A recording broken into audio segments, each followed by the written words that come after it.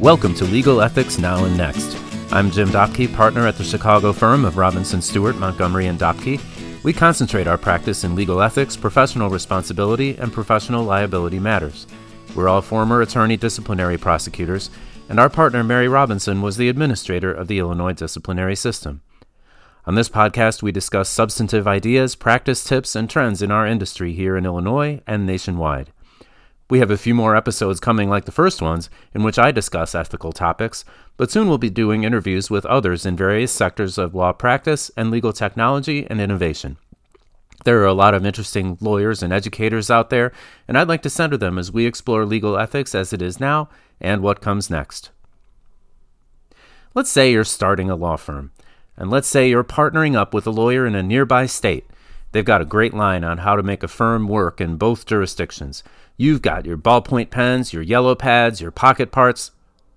Wait, I'm sorry, I'm being told it's not 1995. I apologize. You've got your remote answering service, your cloud storage, your AI research assistant, and you've got a partner who's licensed only in the other state. You read Rule 5.4 of the Illinois Rules of Professional Conduct. It says a lawyer can't enter into a partnership with a non-lawyer if the entity is going to provide legal services. If my partner isn't licensed in Illinois, doesn't that make her a non-lawyer here? Have I violated the rule? Do I have to report myself to the ARDC? What is going on? It's great when, as an ethics lawyer, I can say, not a problem. This is one of those times. And again, this is the kind of not a problem that helps people innovate, create new firms and new entities, and expand their business in ways that are not forbidden by regulation. But what about that point about someone who's not licensed here not being a lawyer for Illinois purposes? Isn't that true? Well, yes and no. It's true that if a lawyer is licensed somewhere else, their ability to practice here in Illinois is restricted. Not forbidden completely, but restricted. Rule 5.5 of our Rules of Professional Conduct says they can practice here on a temporary basis, or they can practice some kind of federal law. So if you're starting a firm that's only going to do immigration or some other kind of federally authorized work, then there's a lot less to worry about thanks to that exemption. But let's say this is going to be a two-person firm doing state law-based matters, with the Illinois licensed partner handling Illinois matters, and the other lawyer handling matters in the state where they're licensed. Can you somehow form an entity to do that despite what Rule 5.4 says? We'll take a look after the break.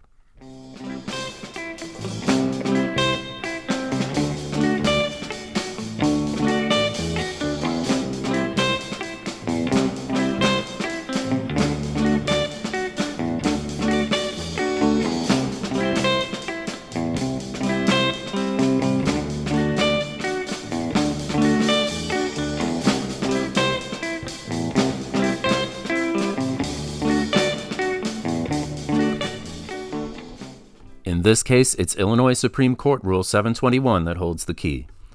That's the rule that sets out how lawyers can practice in Illinois in the form of a limited liability entity, a professional corporation, professional association, limited liability partnership, and so on. Section A1 of the rule says that each natural person who is a shareholder, officer, director, partner, or member of the limited liability entity shall be licensed to practice law. Also, employees of the entity who are engaged in the practice of law must be licensed to practice law. Now, this is not the part of the rule that says that the person must be licensed to practice law in Illinois, just licensed to practice law. The next section, A2, says that one or more persons shall be members of the Bar of Illinois and engaged in the practice of law in Illinois who are shareholders, officers, directors, and so on. So if one member of a two-member firm can be licensed in Illinois, the other can be licensed somewhere else. It works for big law. It works for small law, too. There are two more important directives within Rule 721A. The limited liability entity is prohibited from violating the rules of professional conduct, just like the individual lawyers within the entity, and any lawyer who is a part of the entity and who is not licensed in Illinois is disallowed from practicing Illinois law unless specially admitted by court order. So that's a narrower category there than the exceptions to our Rule 5.5, which, as I mentioned before, permit temporary practice under certain circumstances or federally authorized practice. But if you want to practice as an entity with limited liability protections and to have a non-Illinois lawyer as an owner, member, or partner, or whatever, then that lawyer cannot practice in Illinois unless they're licensed here or specially licensed by a court. Is that the end of Rule 721? No, there's one more major requirement. The entity has to obtain malpractice insurance or present proof of financial responsibility under the terms set out in Supreme Court Rule 722. I'm not going to get into the weeds of Rule 722 and its particular terms right here, but suffice it to say that it sets out a minimum amount of insurance or a minimum amount of money that a firm has to have set aside to satisfy claims against it. The amount of insurance or the amount of money set aside does not function as a cap on liability. It's just the minimum amount you have to have if you want the limited liability protections. But what if a firm doesn't register under Rule 721? 721B says, if a lawyer violates standards of professional conduct, including any provision of this rule, they are personally responsible for such act or omission and are subject to discipline therefore. Also, any violation of the rule by the entity is a ground for the court to terminate or suspend the right of the entity to practice law or otherwise to discipline it. Now, that's a concept that doesn't appear anywhere else in our disciplinary law, discipline imposed on an entity, beyond just the revocation of the 721 certificate. I don't know that the court has ever undertaken to discipline an entity in that way, or to discipline an individual lawyer for a violation of Rule 721. In fact, the court has published opinions that have a different theme. They've considered not whether to discipline a lawyer or firm for violating the rule, but whether an unregistered firm's actions are void or constitute a nullity, or whether the firm has engaged in the unauthorized practice of law. We'll look at what the court has said about that after the break. If you're thinking about any ethical issue, big or small, if you have a one-off question or a larger project, if you're having difficulty getting past something, or if you're looking at the best ethical ways to solidify and grow your business, make sure you contact Robinson, Stewart, Montgomery & Dopke today. We represent clients in attorney and judicial discipline defense, professional liability defense, sanctions proceedings, and admissions and character and fitness matters. We also provide opinion letters and expert testimony concerning a wide variety of professionalism issues. We have the experience, insight, and empathy you'll need to find the best way forward, ethically speaking. Call us today for a consultation at 312-676-9875. That's 312-676-9875. Or check out our website at www.rsmdlaw.com for more information. In the case of Stordo versus Becker, the appellate court considered the application of Rule 721 to a contract for legal fees. I'll put the citations to the rule in these cases in the show notes.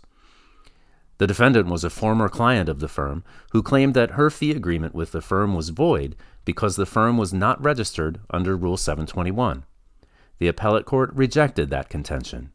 It said that if a party wants relief based on a violation of a Supreme Court rule regarding the discipline of attorneys and their admission to the state bar, that party has to show harm. For example, the party could show that they relied upon the existence of a corporate entity in seeking legal services, or that they were injured by a delay in the firm's registration. But absent a showing of that kind of harm, the defendant would not be relieved of her contractual obligations to the firm. The appellate court also rejected the contention that Rule 721 was put in place as a public protection or public safety measure. The court very bluntly said, "We believe the rule was created to generate additional revenue." It noted that there are no civil or criminal penalties for noncompliance with the rule, and that a law firm generally does not incorporate for the benefit of clients or the public, but for its own benefits. Here, limited liability protection and some tax benefits. As I mentioned, Stordo is an Illinois appellate court case. Our Supreme Court didn't have occasion to consider the issues raised in Stordo, or similar issues, until a 2008 case called Ford Motor Credit versus Sperry. In that case, the Supreme Court considered a trial court ruling that vacated an award of attorney's fees to a client who was represented by a firm that was not registered under Rule 721. The trial court found that the firm was not entitled to collect the fee because of its non-registration, finding specifically that the firm's actions while unregistered constituted the unauthorized practice of law. The Supreme Court held that the trial court should not have vacated the award because the firm's representation did not constitute the unauthorized practice. The court relied on the appellate court's opinion in Stordo and explicitly said that it was correctly decided. It didn't specifically mention the appellate court's comment about Rule 721 being there only to generate revenue, but it didn't repudiate that either.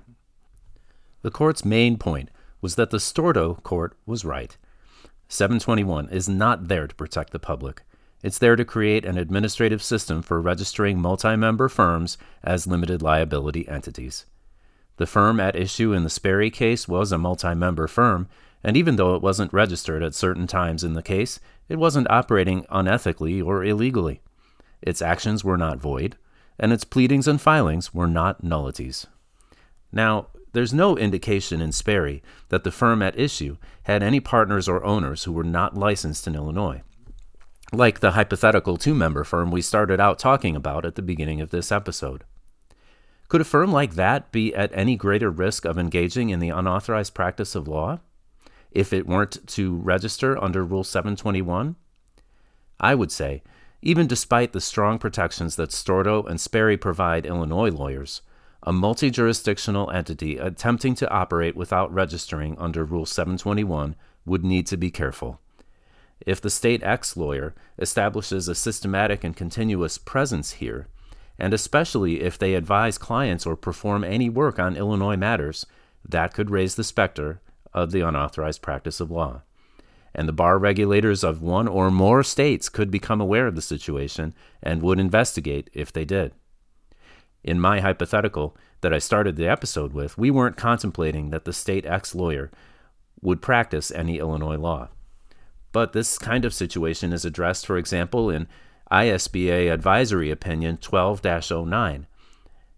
That opinion discusses a situation in which a non-Illinois lawyer establishes a systematic and continuous presence within Illinois as part of a firm and provides at least legal advice, if not other legal services, to Illinois clients. The opinion suggests that that conduct would violate our Rule 5.5b and would constitute the unauthorized practice of law.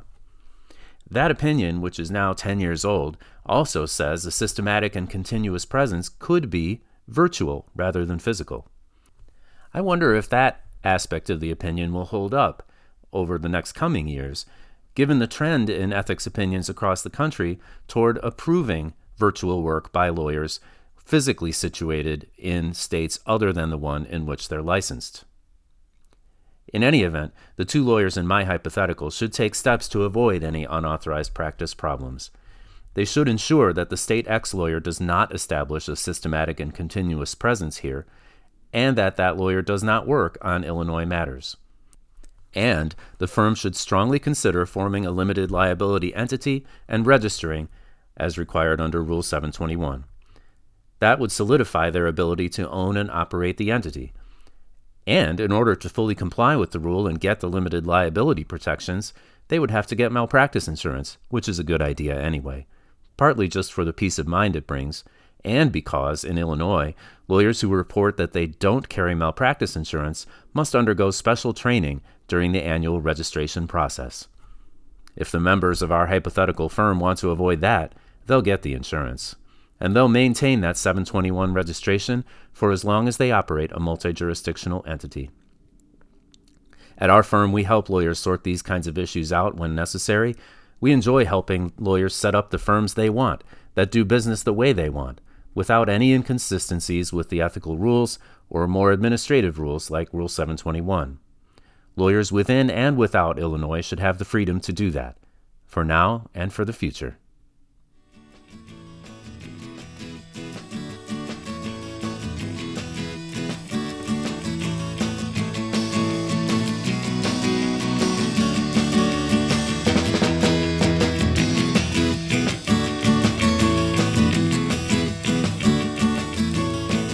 And that's a wrap on episode 3. Thank you all for listening, and I hope you found it helpful. In upcoming episodes, we'll look at more case law affecting lawyers and their practices. We'll talk about tips for handling tricky situations and explore more and more ongoing trends in our industry.